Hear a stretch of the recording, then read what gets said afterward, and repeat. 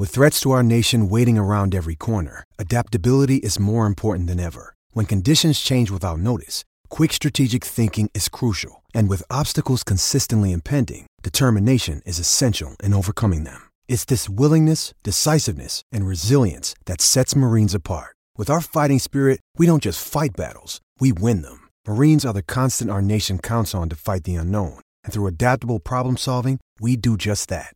Learn more at marines.com.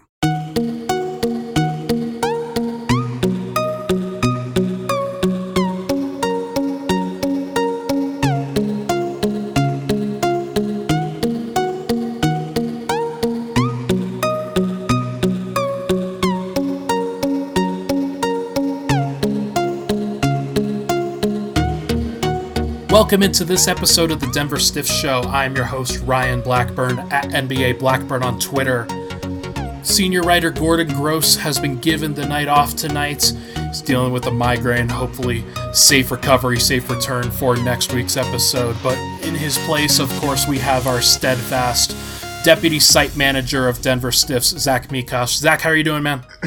I am doing well. I am headache free. I take 2 Tylenol and 2 ibuprofen every single day, so that would be my suggestion to Mr. Gross. Who knows what that's doing to my liver, but headache free. Can't imagine that that's super healthy for you, but whatever helps you get through the day, I guess, as long as it's not like detracting from your physical well-being. Are you doing okay over there, man? Yeah, man, I'm not like down in 6 of them, you know. I mean, it's the recommended dosage for an adult. That is true. That is true. We won't be making any judgments today, and especially since we'll be judging some medical records that came out on Tuesday, and that is that Nikola Jokic, he went over to Serbia over this past couple of weeks to hang out with his Serbian friends, go back and visit Serbians before going back into the United States and going into the Orlando bubble. He's been preparing, and he's been in Denver for a long time after this coronavirus outbreak, and he went back to Serbia, and we don't know if this is when it ultimately happened, but it came out earlier this week that he tested positive for coronavirus, and we haven't heard an update as of recording this on Thursday night. If there's something that comes out on Friday, something that comes out late Thursday night, then you'll probably be the first ones to hear it, our Denver Stiff Show audience. When you heard he tested positive, Zach, what level of concern did you have for him and for the Nuggets overall? Well, I mean, you have obviously a level of concern for Nikola in general, just as a person, and you know, as a young man who's got a lot of his life ahead of him. You first hear that he has been diagnosed with it. You don't know, how is he doing? And then it comes out that he's asymptomatic, which is great to hear. They just know that, he's not in any immediate danger. We still obviously don't know what the long-term effects, even for asymptomatic people are with this disease. So there's still, I think, some level of concern there, and you just hope that everything's going to be okay for Nikola, and that, and that he's feeling well, and that he's everything, that, the doctors are reading and looking at on him is coming out well, because at the end of the day, like, this is so much bigger than basketball in general. Like, this is Sure. about, your life, and like, it's it still is somewhat about basketball. If there can be, if you were to push it now, if there was going to be long-term effects, that would maybe hamper his ability to play down the road, like, you'd have to look at it as this is one season. So I think there's certainly a lot of concern for Nikola, and just, hope that everything is going to be fine. And it sounds like that's the way it is, and there's certainly plenty of evidence of people who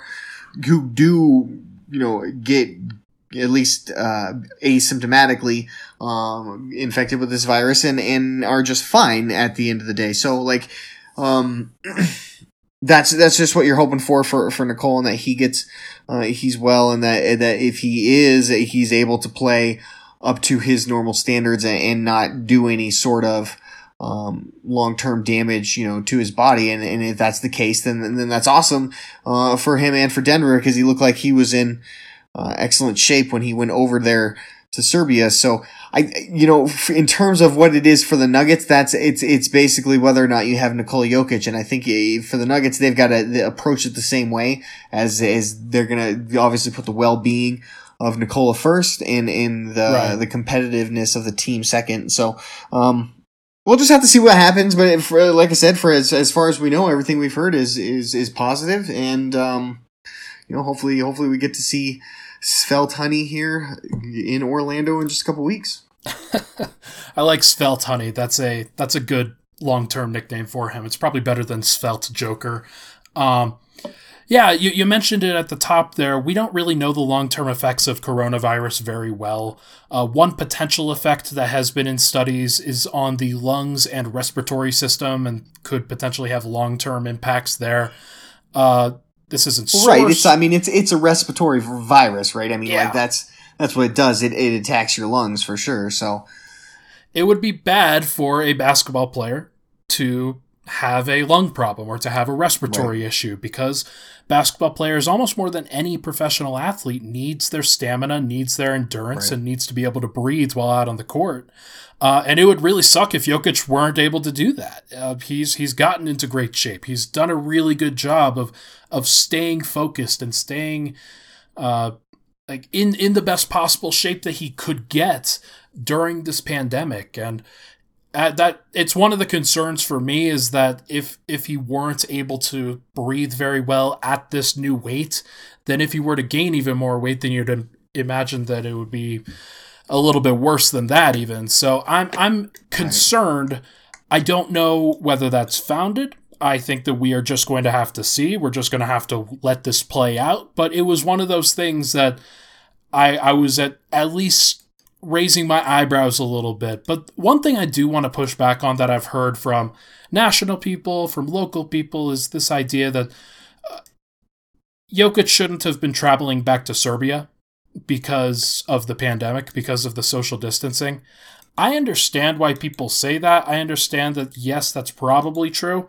But the dude was stuck here for 3 months in Denver. He hadn't left. He was just been at his apartment doing as creative of exercises and eating as possible in order to stay as focused as he could. The dude is about to go into the Orlando bubble for 3 months. You got to give him at least a little bit of a reprieve there if he wants to go hang out with his family and friends back in Serbia where he grew up. Like I was kind of blown away when people were bashing him over social medias. I heard it from local people and from some prevalent national media types who were taking the ethical route and saying that he should be leading by example and not being in public places without a mask. He probably should have had a mask on, and he'll definitely learn from that for the next time. But it's it was a little bit frustrating that he literally is the superstar that cannot win in this league. Yeah, I think clearly from the pictures that we saw, he was not following social distancing protocols. He was not wearing a mask. Neither was anybody else at that event. It's not just a failure on Nikola's part. It's a failure on the event's part entirely, which there's been, there's been some of that going on over in Serbia with some of their sporting events. Frankly, it probably should have been mandated to have masks for the event's sake. Like if you're going to have a gathering that's indoors with several people, you probably should be requiring people to wear a mask. So I don't necessarily put that on Nikola. I mean, he probably should have had a mask on anyway, but I at least get it. Right.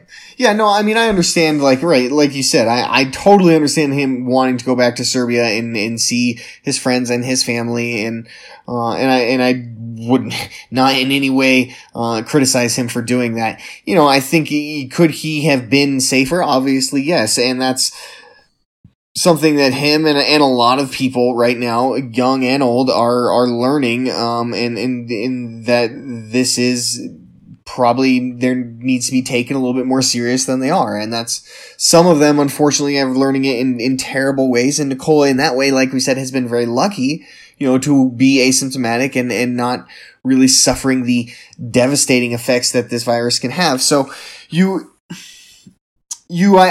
guess you can, if you're going to criticize someone for making a mistake okay, but like, you know, I wouldn't demonize it, or I wouldn't put too much on Nikola, because like we said, it really, if you're going to look at anybody to blame, it's the people who are organizing the event. It's the people who allowed the event to happen really in the first place.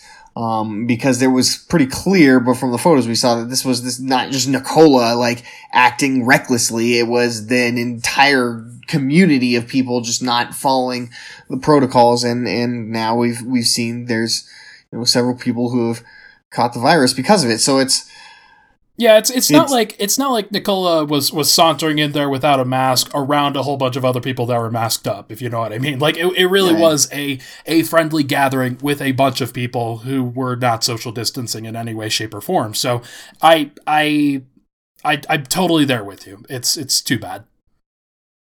Right. Are you surprised that we haven't heard more star players testing positive? Because the only names that I can remember or recall off of my head are Jokic, Kevin Durant, Rudy Gobert, and Donovan Mitchell. Those guys can't be the only guys who tested positive, correct? Well, you know, I know like Malcolm Brogdon is another one. There's like the Kings have had it pretty rough.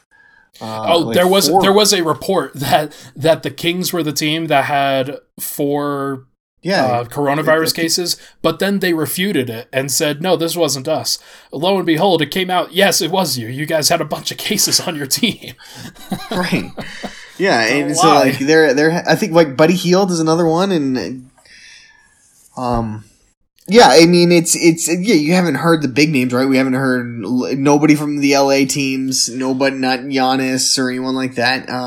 There was a report that a couple of the Lakers got it, but I don't think any names were shared. It wasn't like they said Kyle Kuzma has tested positive for coronavirus, right, or LeBron James has tested positive. So I do think that there is something to be said that some of these small market teams are getting flamed, and their stars are being leaked by the national media, and none of the large teams are. Like Malcolm Brogdon, bunch of Kings guys, Jokic, Rudy Gobert, Donovan Mitchell. Kevin Durant's the only one, and I think he shared that himself. Right.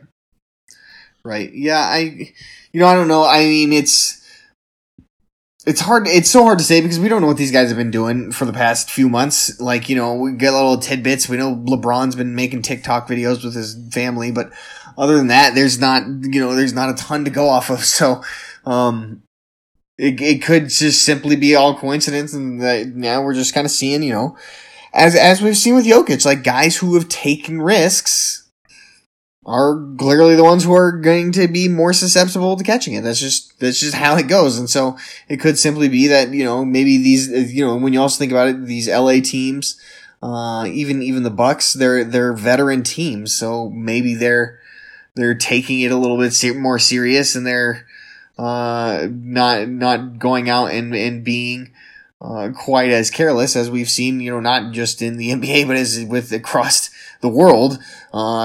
Younger people tend to be a little bit more open with, yeah, exactly, with the restrictions for social distancing and things like that, because, you know, as they know, they're less susceptible to the more harmful effects of it.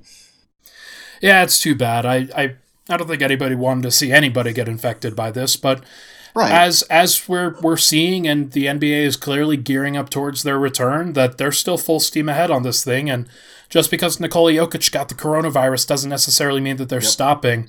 With Jokic testing positive, though, do you think that you have any second thoughts about the NBA starting up again? Should the NBA be having second thoughts right now with what's going on in Orlando? Yeah, I mean, not so much. It's yes, I guess would be the answer. The easy answer to that is because of a multitude of factors. Because it's not just Jokic, right? There's multiple players who are testing positive for coronavirus right now. Yeah. And I think that's an issue that the NBA is trying to right now be like, okay, we've got to. They expected that to happen, right? Like, right. And so that's kind of why they said we're gonna do a in your own city training camp first before we all go to Orlando, probably so they can get, okay, anybody who tests positive, when we all come back on the first day, then those people can immediately start quarantining, and they'll have time before everybody goes to Orlando, to start having negative tests, and we can potentially, figure out, okay, who's everybody who has it right now, get them quarantined, get everybody else to maintain basically a quarantine as well. Like, these guys essentially are going into a bubble now. It's just they're going to be bubbles in their own little cities first before they go into the bubble in Orlando. So, they're taking steps, I guess, to try and obviously minimize further coronavirus infections at Orlando. But the problem you have is you can only minimize that within your own group of players and personnel. You can't minimize what's going on in Florida right now. And so, yeah, I would certainly, it would give me pause. But the thing is like, it's, when the NBA announced this and said that this was what they were going to do, it was pretty much, at that point, we're moving forward, and we're going to try and pull this off. It's going to take, it's going to take an outbreak within the NBA community in Orlando to stop this thing at this point. It's going to take an entire team that's going to be a 3 or a 4 or a 1 or whatever, a significant team in these playoffs losing 8 players or something like that to this thing.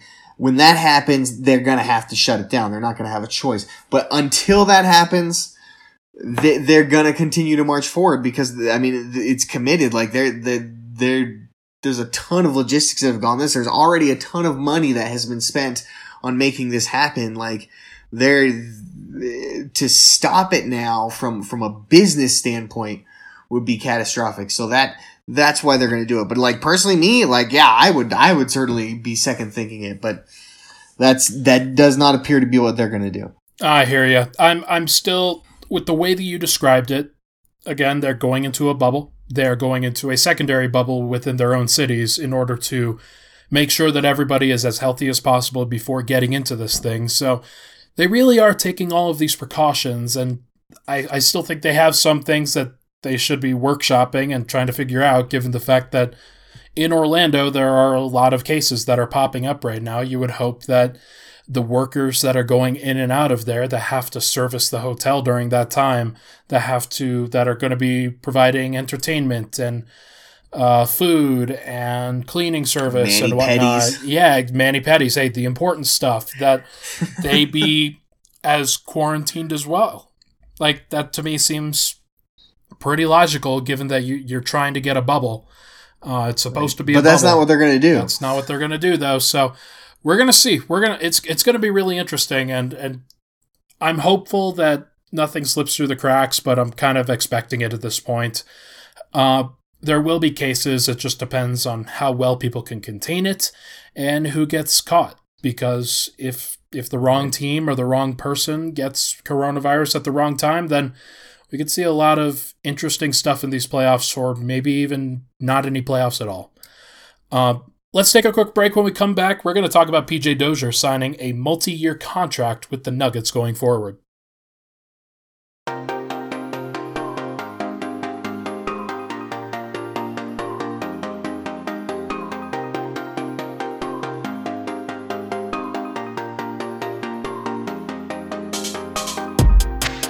All right, we're back. Denver Stiff Show. Ryan Blackburn here, joined, of course, by Zach Mikosh. Gordon Gross is on assignment to get healthy. Zach, we don't know the terms of the deal that PJ Dozier signed, but it turns out he did sign one. According to Shams Charania, he signed a deal that we have since figured out is a multi-year contract. Shout out to Nick Kosminder, Mike Singer of the Denver Post. Those guys really cracked down on that one very quickly. But there's going to be guaranteed money. There's going to be extended years. It's not just going to be for the rest of this season. Zach, were you excited to hear about the news? Like, was PJ Dozier signing a contract? Was that enough Nuggets news to really get you going on Wednesday? That's right. Yes, that was. It pulled me out of my funk the minute I found out PJ Dozier. He's getting a full deal. I was like, yes. Be respectful. Come on, that's a South Carolina guy. The day has finally turned.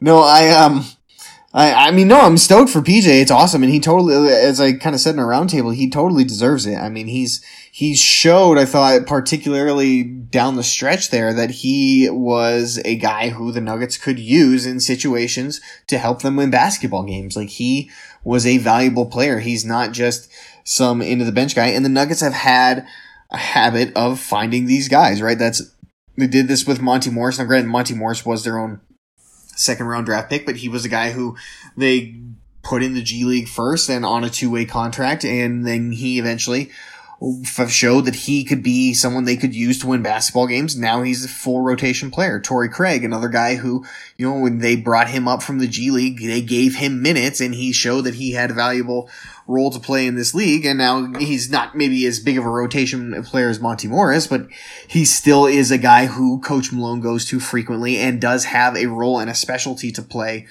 in the NBA. And PJ Dozier is a guy now who I think is going to be sort of your Torrey Craig replacement, because Torrey Craig is going to be a free agent, and if Torrey Craig plays in this playoffs like he did last year, somebody's going to pay him probably more than the Nuggets want to pay him. Like, I could see, like, if he shoots around 40% from three, and plays good defense, like, could somebody offer him like $5-6 million a year? Like, I could totally see it. Now, if I'm the Nuggets, I'm like, I don't know if I really want to pay that when I could pay PJ Dozier what I would expect to be around like $1.5 million a year. Right. You know, and get still a little bit different type of player, but still get someone who can be that guy who plays maybe not regular rotation minutes, but is, you know, a situational player, a role player, a guy who ends up averaging, you know, around 12 minutes a game, and maybe plays in 60 of the, you know, or I guess 75% of the games that he's actually active for. Sure. And I totally agree with you there. Given Denver's roster situation, I think PJ Dozier is a great fit, and here's why. I'm mostly excited about the length and the athleticism that he brings to the perimeter. And while the Nuggets have really strong perimeter players for the most part, Jamal Murray, he's more of a technically sound and skilled guy. He doesn't necessarily rely on physical tools as much. Same thing with Monte Morris. Same thing with Gary Harris. Those guys are within their technique, within their fundamentally sound nature. They create baskets and create opportunities and edges for themselves. Dozier's a guy that provides that physical dynamic that could be really overwhelming against certain players. Like let's say Trae Young, for example, a smaller guard who, if he wasn't able to get past a guy like PJ Dozier, Dozier has the length and the athleticism and the quickness to be able to really bother a guy like that. So we've seen Torrey Craig do those things for Denver. But people forget that Torrey Craig he's actually a lot older. He's in his 28, 29, age 30 season, around that age. Dozier is a lot younger. He's 24, 25 from, if I remember correctly. He might even be younger than that. But he provides that dynamic, that athleticism, that ability to be a little bit more flexible at a low cost price from what we're understanding. We don't know the terms of the deal, but we talked before this podcast. We both kind of expect this thing to be around what Luguentz Dort got for the Oklahoma City Thunder. He got a 4-year deal worth $5.4 million. That's just under $1.5 million a season. I would expect PJ Dozier to get about $1.5 million, and you said about 3 years. So go over the terms of that if you can, so we could talk about that and figure this out from the Nuggets roster perspective. Yeah, so I mean, it's really like it's the Monty Morris deal, or similar to that, because they signed Monty after the season was over, which is, I was probably assuming is what they had planned on doing with PJ Dozier, but they were like, well, you know, we might as well get it done now. We've got the open roster spot. There's probably some quirk about getting it done now that made sense. Well, but you also need guys for this bubble. Like, that could be a really big thing, that if you want to lock him up before, and if you plan on playing him, and if he performs well, then he's a guy that could also be I think it's notable that they signed him to an extension. They didn't sign Torrey Craig to an extension, for example. Right.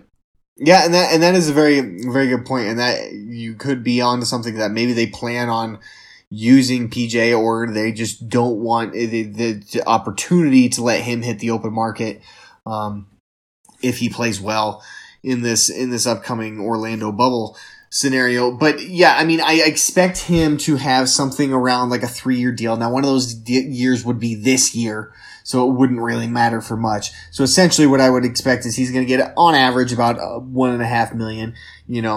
This year would probably be like a prorated 1.4 or whatever I guess he's probably getting like close to the veteran minimum, but whatever the number is, honestly. Right. And then it's, 1.5 next season. And then it's like a partial guarantee, probably not for much, or maybe even just a non-guarantee for like 1.6 or 1.7 in the following season. So basically they would have him locked up for next year and then have the option to keep him the following season. That's what I would expect. It could be like Lou Dortz too, which is basically the same thing, except for they get 2 years. Lou Dortz is almost like basically they gave him a first round pick contract, right? Except for they got him at a discount for the first year. Yeah. So let's talk about the roster real quick. The players who are under contract for the 2020-21 season, and I've broken this down by guards, wings, forwards, and bigs just to make things a little bit more simple. Guards, you have 4 of them now: Murray, Harris, Morris, and then Dozier joins that group. Wings, you have Will Barton. He's a 6'5", 6'6" guy. Definitely a slender wing, but somebody who I think you definitely classify in that group. Forwards, you have Porter, you have Bates Diop, and you have Vlatko Cancar, your guy. And bigs, you have Nikola Jokic and Bol. That leaves a bunch of guys that play significant roles for this team that are still free agents. You've got Paul Millsap in that group, Torrey Craig, Jeremy Grant, Mason Plumlee, and then you've got Troy Daniels and Noah Vonleh, who I don't expect them to bring back, but they could. They certainly could choose to bring back Vonleh if they wanted to, but that team is still pretty light on the wings. And I wonder if Dozier, given that his frame is 6'6", given that he's probably just as big, if not slightly bigger than Barton, that he might be able to be classified as a wing in a lot of those lineups. The question that you come into is, can he shoot the ball? He's a career 25% three-point shooter. He's 61.5% from the free throw line. Now, it's only 8 for 13 in his entire NBA career. Right. But his G League free throw percentage, it wasn't drastically better. It was circled at around 70%. So can he shoot the ball?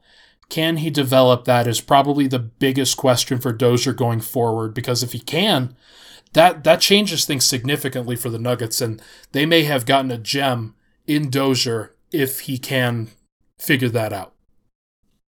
Yeah, and that's it's the same story with Torrey Craig. It's the difference, I guess, now is you're trading a defensive specialist who you're hoping can hit threes and become a 3-and-D guy to a guy who also is someone, can give you some length on defense out on your perimeter, but gives you more playmaking in his playmaking option.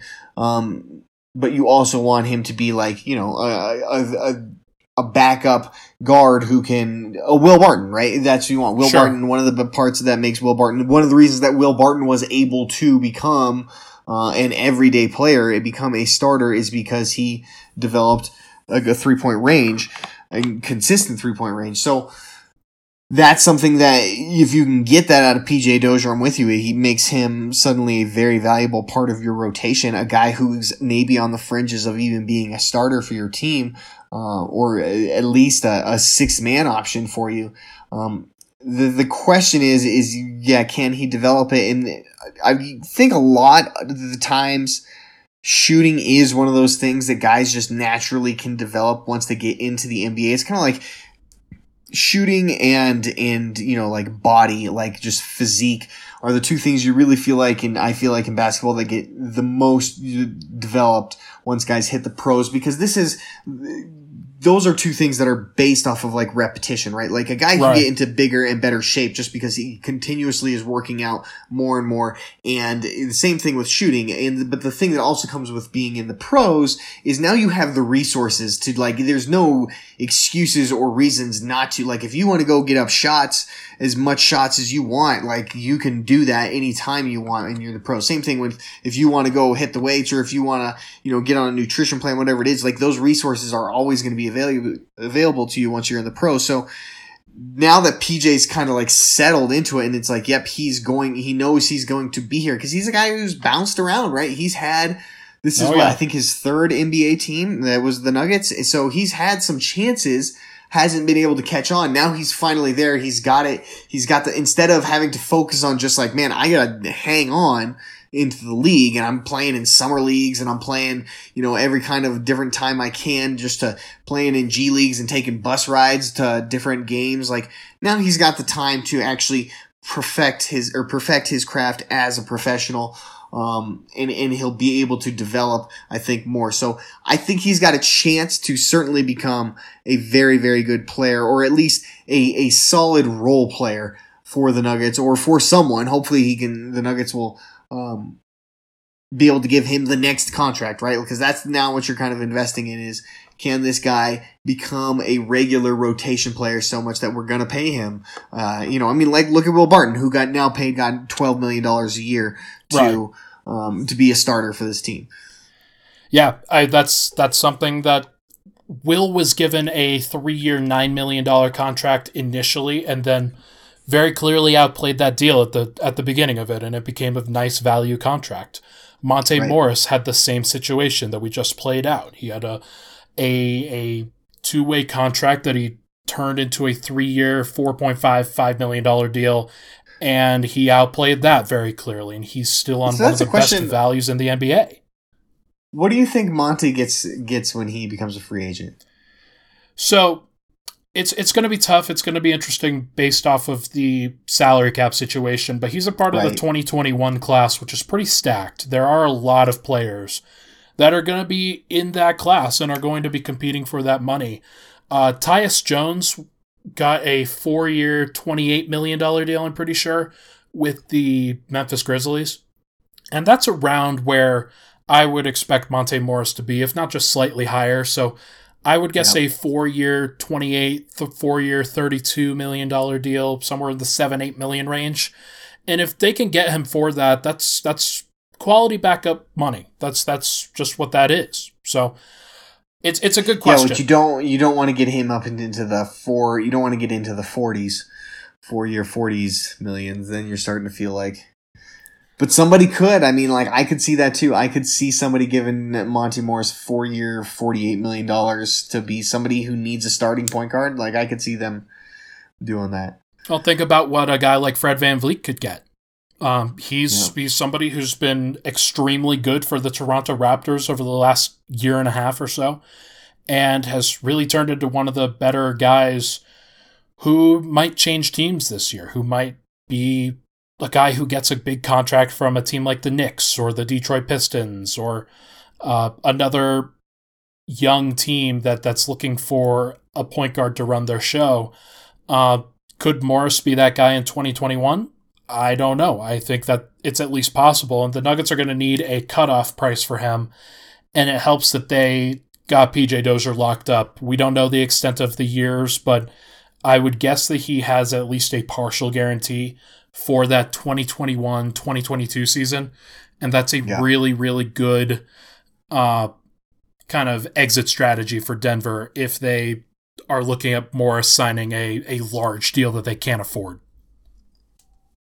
Yeah, I agree. Because I don't know if PJ Dozier is necessarily who I want to be the Nuggets' backup point guard, like full time. I think that's probably asking a little bit much of his playmaking skills. I think I like him more as a combo guard, in a sort of a poor man's Will Barton mold.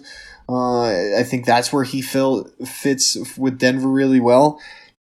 But if you get into a pinch, you know he can play the point guard position, and you can use him, whether it's Monty Morris getting injured or Monty, I think you'd probably have some bigger issues if you lose Monty to free agency. Like, yeah, maybe PJ Dozier can be your guy for a season.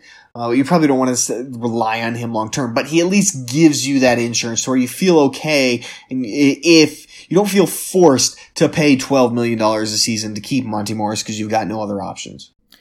Yeah, we're going to see. It's going to be interesting. Let's take a quick break. When we come back, we're going to play a quick rotation game and hit on a final couple of tidbits. We'll be right back.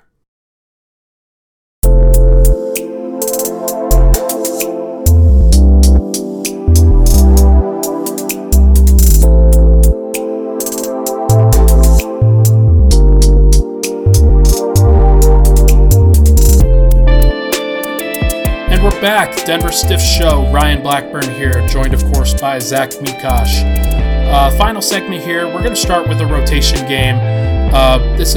We're not going to go into the who's going to play more, who's going to. We're not going to go into the standard Nikola Jokic, Michael Porter Jr., Jamal Murray talk, but we might touch on those guys a little bit. What I did is I broke down the starters, the rotation players, and the bench players into three separate categories. You've got the starters, of course. The cutoff for the rotation players is Mason Plumlee and Michael Porter Jr. were in the rotation, as was Torrey Craig. But the bench guys were most of the players that didn't play this year, including PJ Dozier, who we just talked about a lot on segment 2. So my question to you, Zach Mikosh, pick a bench guy outside of the rotation that you are most interested in going into the bubble this year.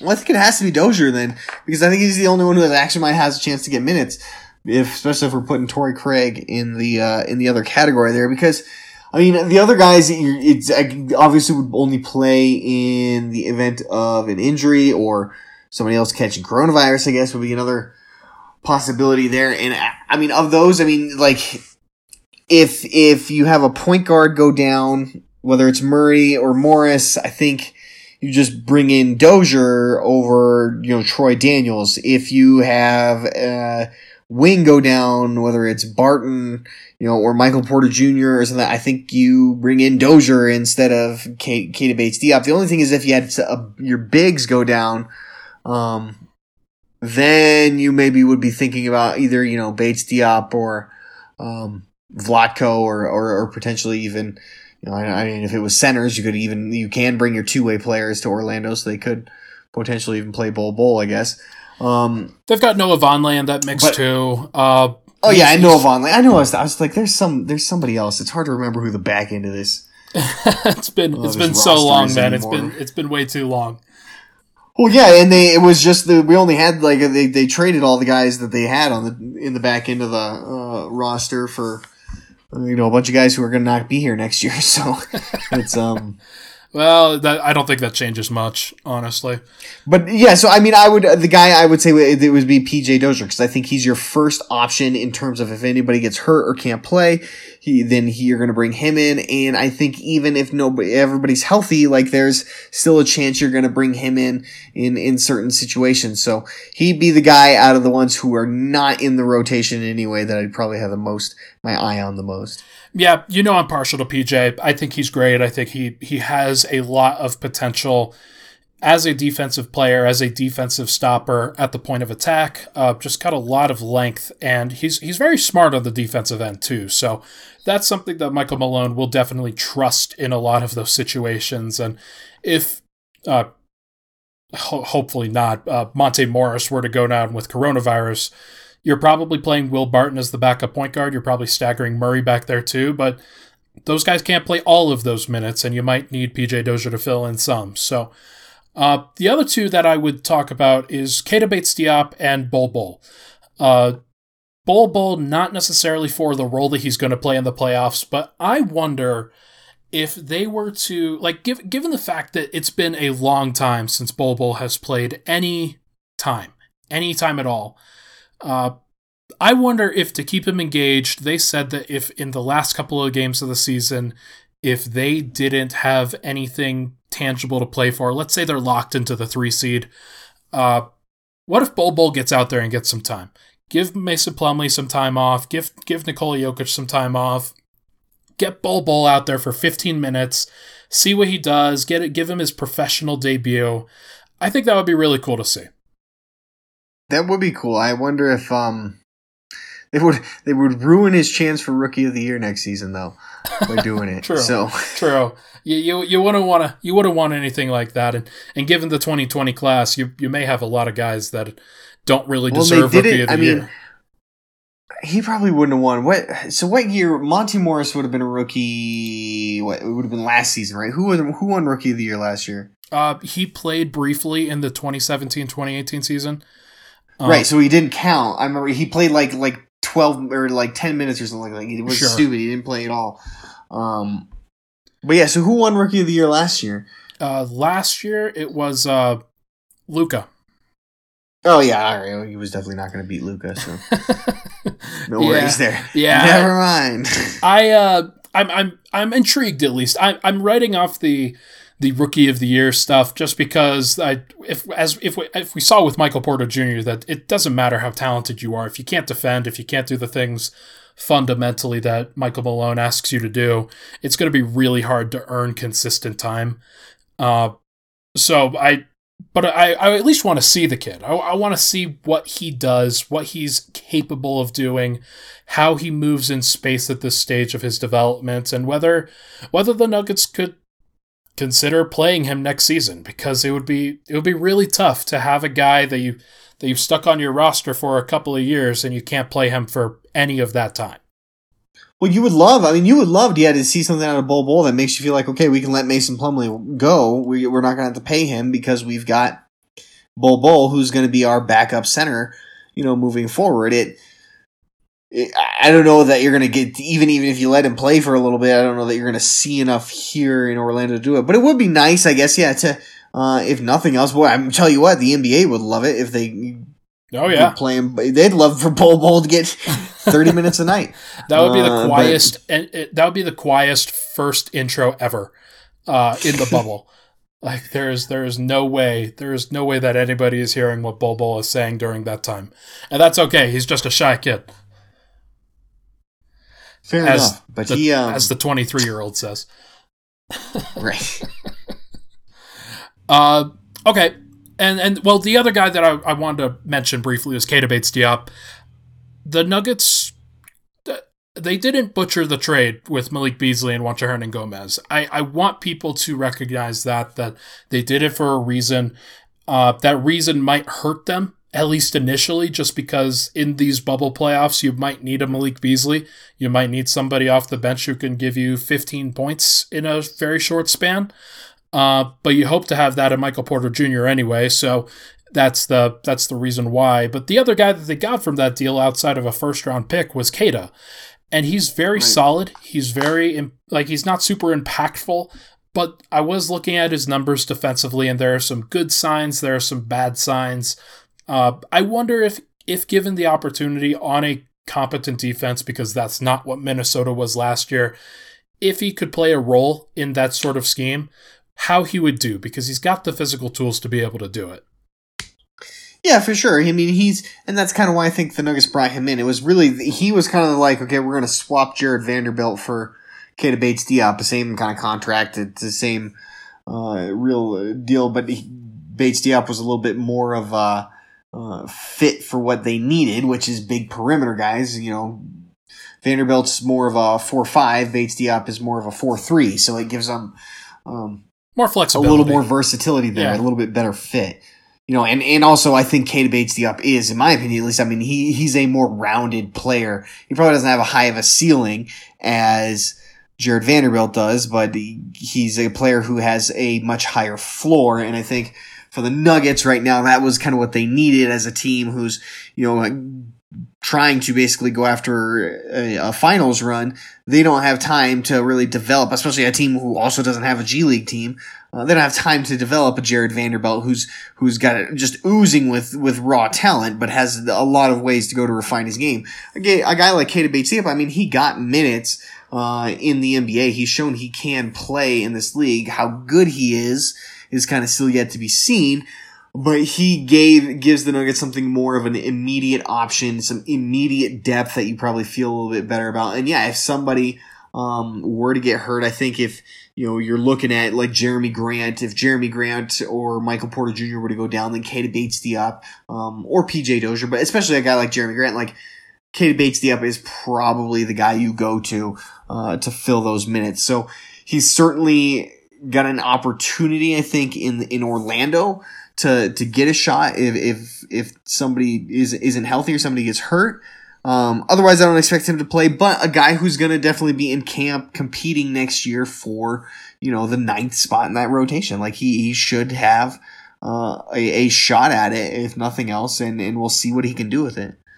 Unless they bring in somebody that clearly should play, like a mid-level exception candidate, somebody that they let Paul Millsap go and decide to fill that money with somebody, some competent veteran role player, then that would be a situation where I think, okay, it's fine. Like they have their starting front court and now they need some guys behind them.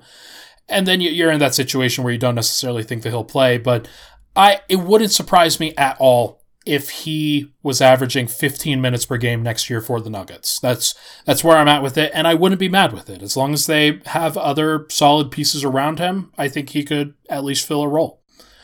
Yeah, no doubt. I mean, I'm with you. He can certainly be your kind of big hustle, energy, defensive guy off your bench who knocks down, the occasional three. Like that's a role that the Nuggets could definitely need filled, especially if they lose Torrey Craig. Okay. Let's move on. Let's do the rotation guys next. The guys who are not starters but are in the rotation. Pick a rotation guy that you're most interested in going into the bubble. Yeah, I'm probably going with Monty Morris on this one because he did not have such a great playoffs last year. I mean, he wasn't terrible.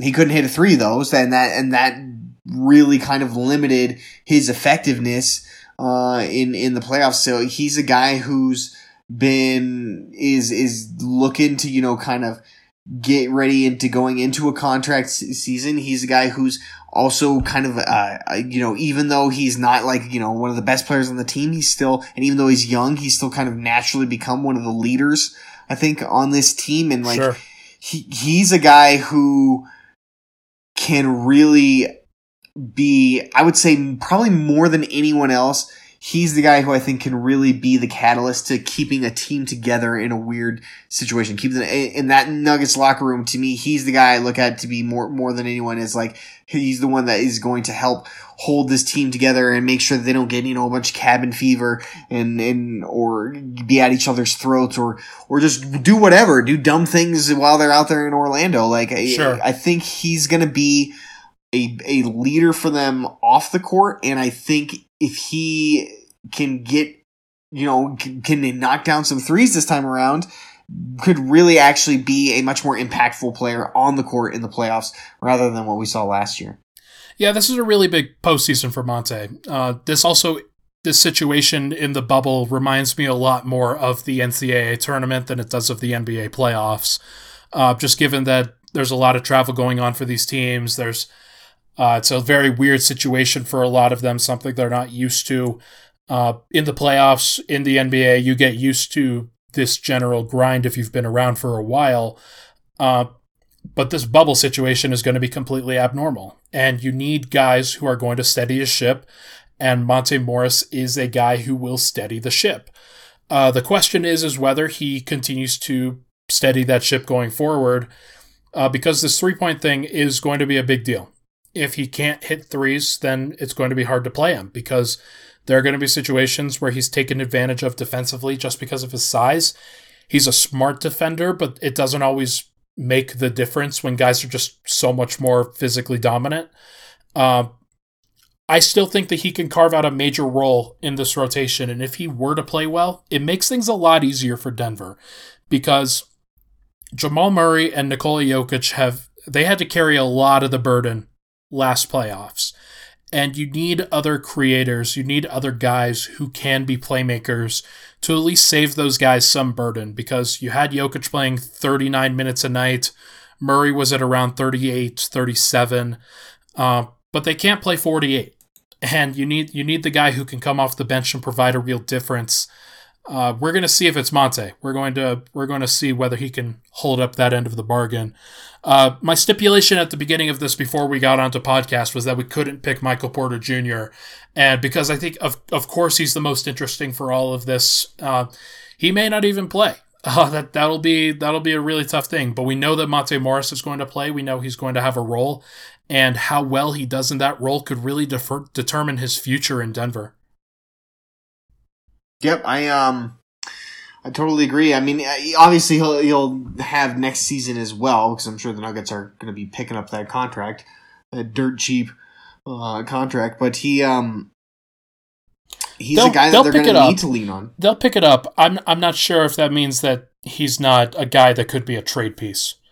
Oh yeah, I mean that's another good point. I mean, he could certainly be a guy that, especially this offseason, if he has a big playoffs, the Nuggets could potentially be like, hey, we've got PJ Dozier right now. We can cash in maybe a trade to help us, fill another hole on this roster by getting rid of Monte Morris while we still have the opportunity.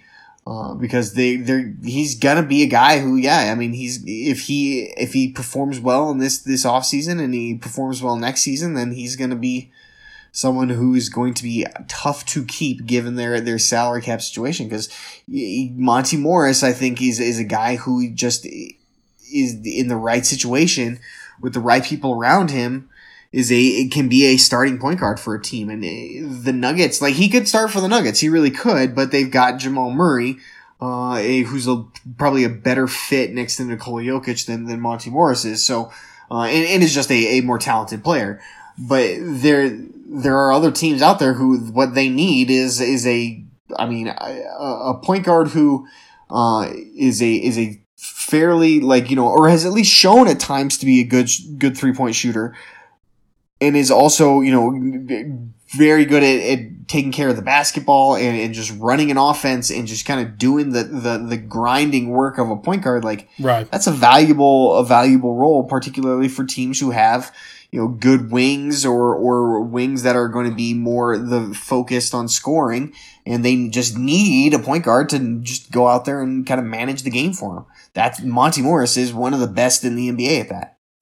For the Nuggets situation, it kind of depends. It depends on if Murray and Jokic are playing 38, 40 minutes in a playoff game, maybe even more than that.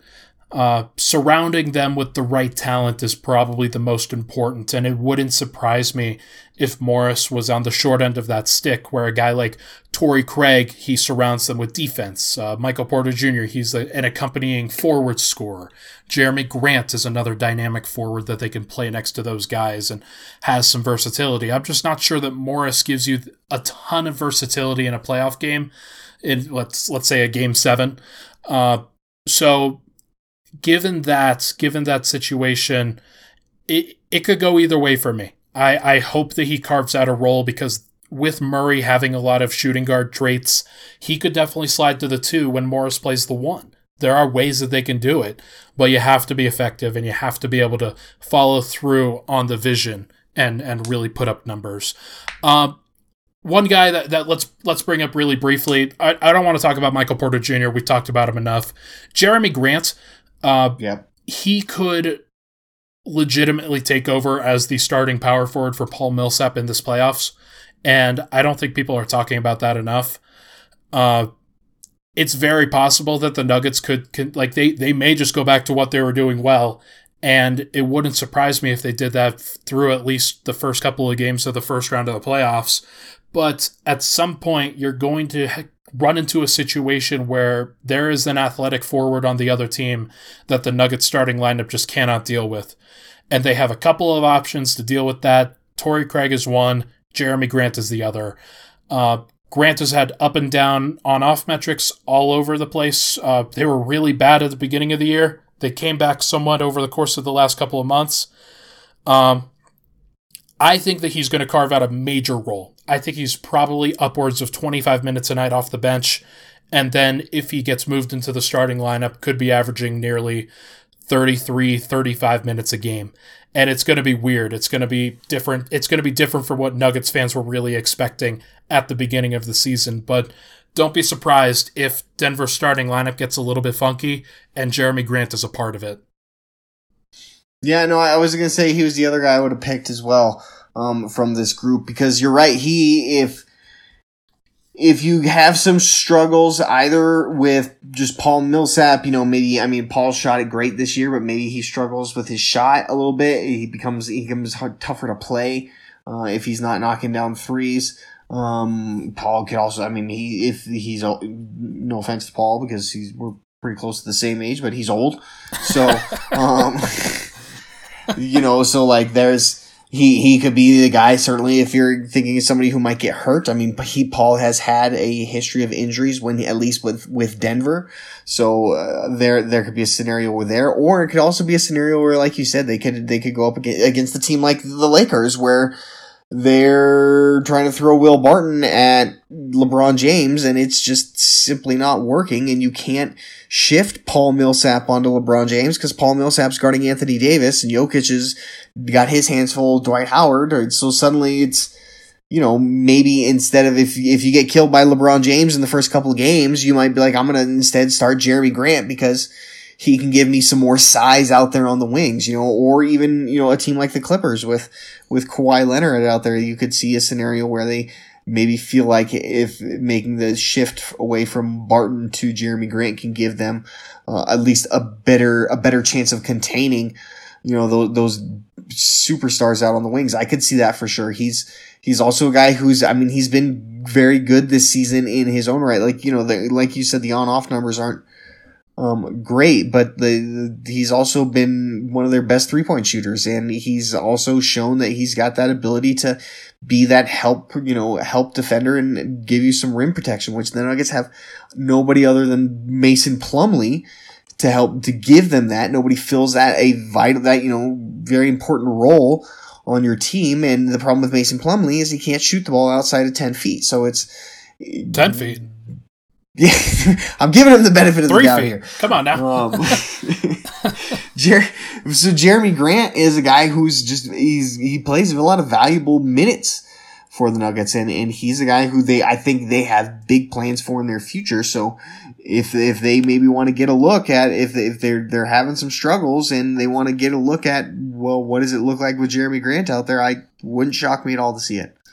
He's going to play a lot of power forward minutes when Millsap is off the floor, but he's also going to play some center in all likelihood, and he's also probably going to play some small forward in all likelihood. He's going to be a weapon that they use up and down their rotation, and I'm looking forward to seeing how he's deployed and whether it works, because it could not work. And if it doesn't work, then maybe you start to rethink some of the things that you're going into the season with. But I'm at least curious to see whether it gets done. Okay. Last one before we're gonna hit a couple of things before we get out of here. But last guy, starter. Which starter are you most interested in going into the bubble? I think it's gonna be Gary Harris, because Gary Harris is the guy who has been sort of your missing link to this team. Like, the reason this team, I feel like, is in the 3 seed, fighting off from falling potentially all the way to the 6 seed, even 7 seed, which would be catastrophic, but they're, instead of being right there fighting for the 1 or 2 with the LA teams, is that Gary Harris just hasn't been very effective on offense for them, and they've missed that third player on offense. So now it may be Michael Porter Jr., but like we said, he's in that other group, and we're not talking about him. If I'm picking a starter, then to me, if I'm looking at Gary Harris, can he recapture some of that form he had a couple years ago on offense, where he was a secondary option in terms of play creation? Like, if you had a guy, and this was obviously before Will Barton was in the starting lineup, so they didn't have that option with Will, but if you needed a guy to create with the ball in his hands from the wings, there was a time when Gary Harris was probably the better option than even Jamal Murray for that. And he was really good at getting at least to hit the shot for himself, being able to get to the rim and finish. And he's been obviously much more down this year. He's had He had the core injury, which you wonder how that's maybe affected him throughout this season.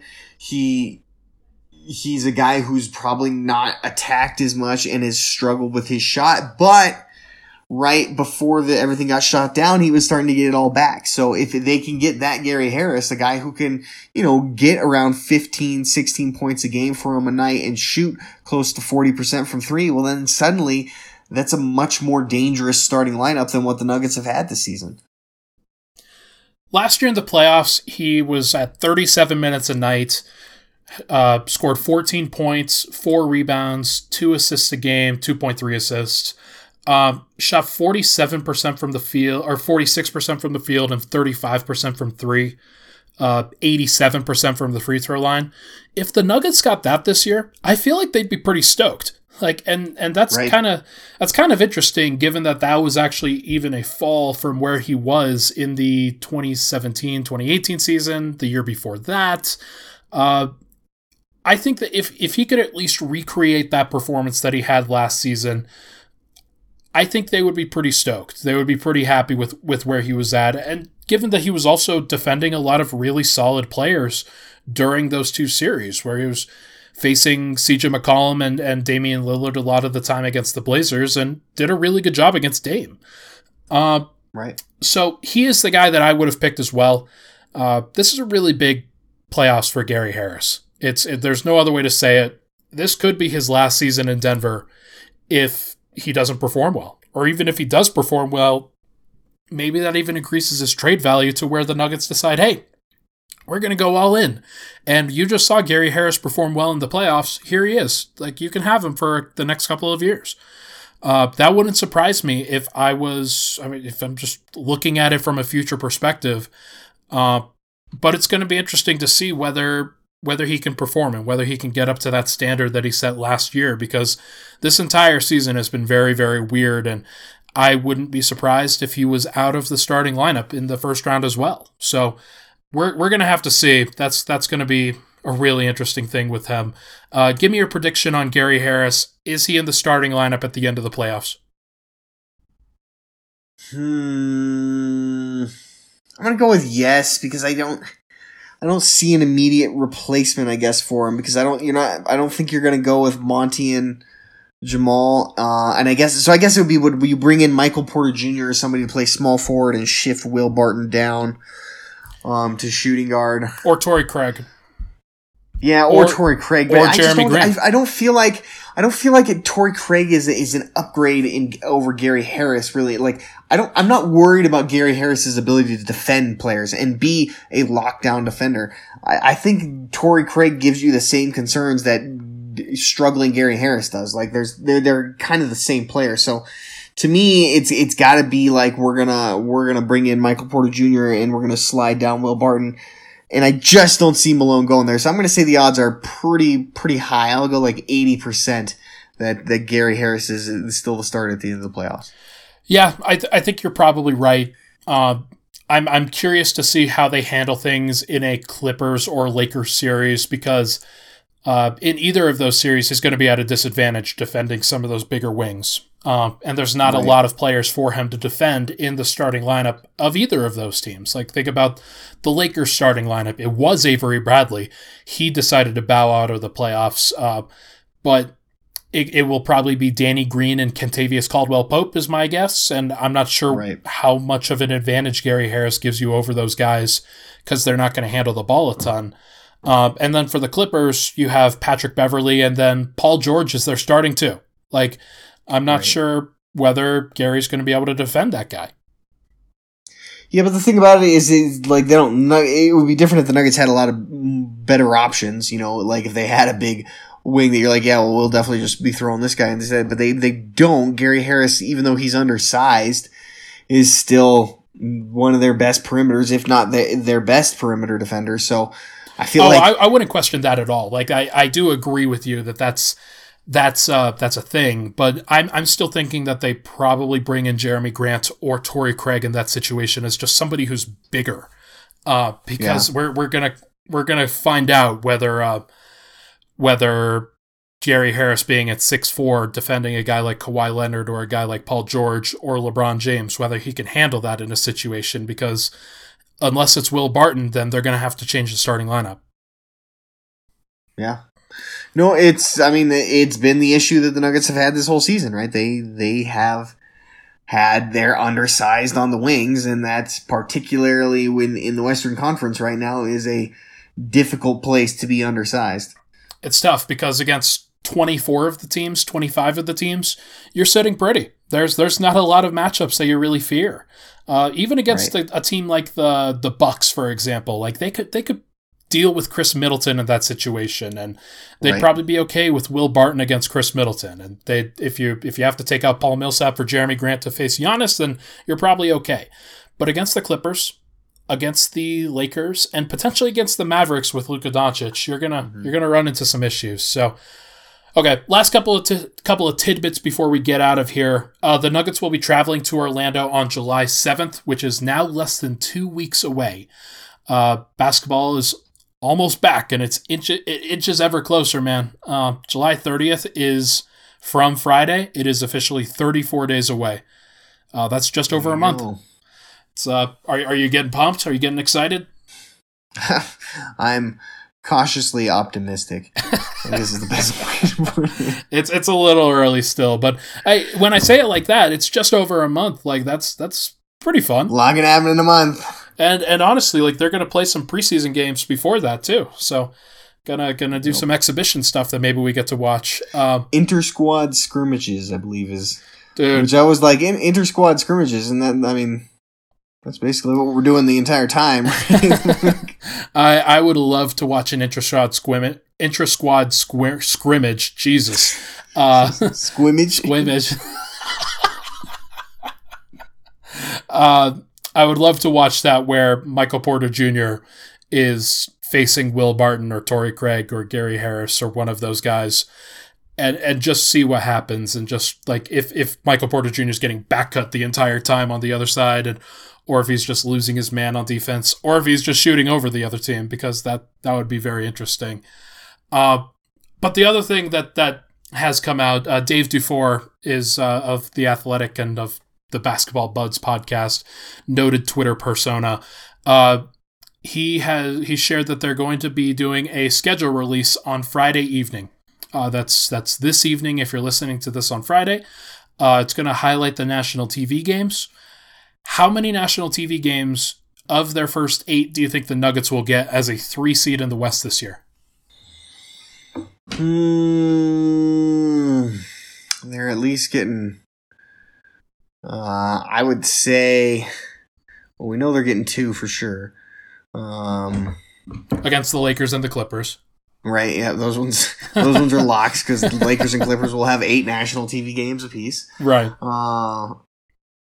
And then, they got, they don't have Houston, right? No, they don't, but they have Dallas. That's the team that they still have. I don't think they have Dallas again. They don't have Dallas either. Who's the other playoff team in the West that they got to play still? Okay, the Thunder. They got the Thunder twice. They've got the Thunder twice. They've got San Antonio twice.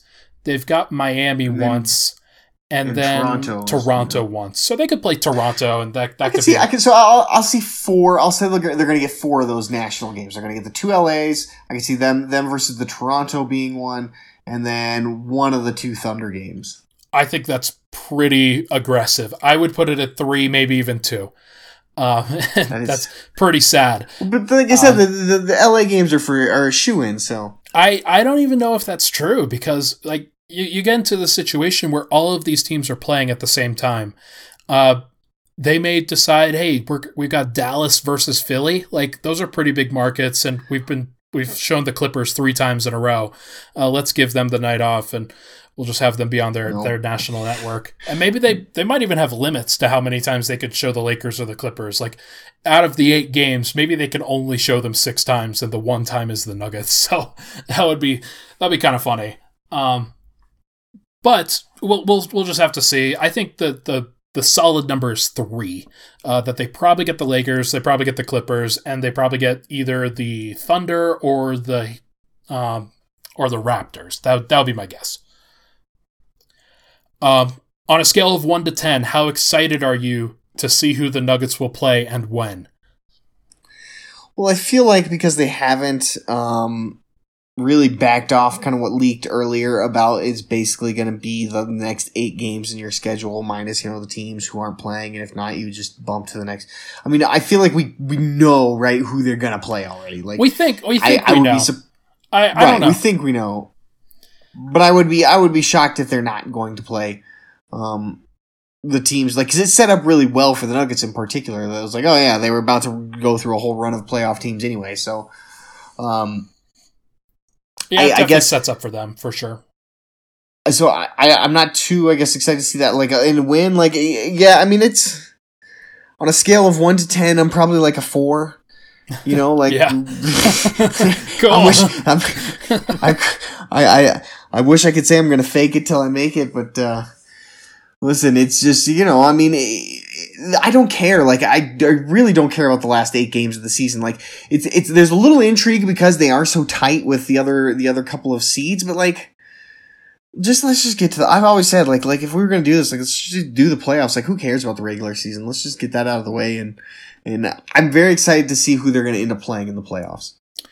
It's going to be interesting. I was going to be at a 7, but I'll knock it down to a 6 because I'm more excited than not excited. Just because I want to see who the Nuggets are playing, and I want to be able to predict the schedule or like see what we think is going to happen and when certain teams are playing against other teams and whether the Nuggets are playing at 3 p.m. or versus 11 p.m. Eastern, and they're having to deal with that staggered schedule because apparently these games are going to be played all throughout the day. So that's more honestly what I'm really interested in. Like, are we going to have to watch a bunch of 3 p.m. Nuggets games?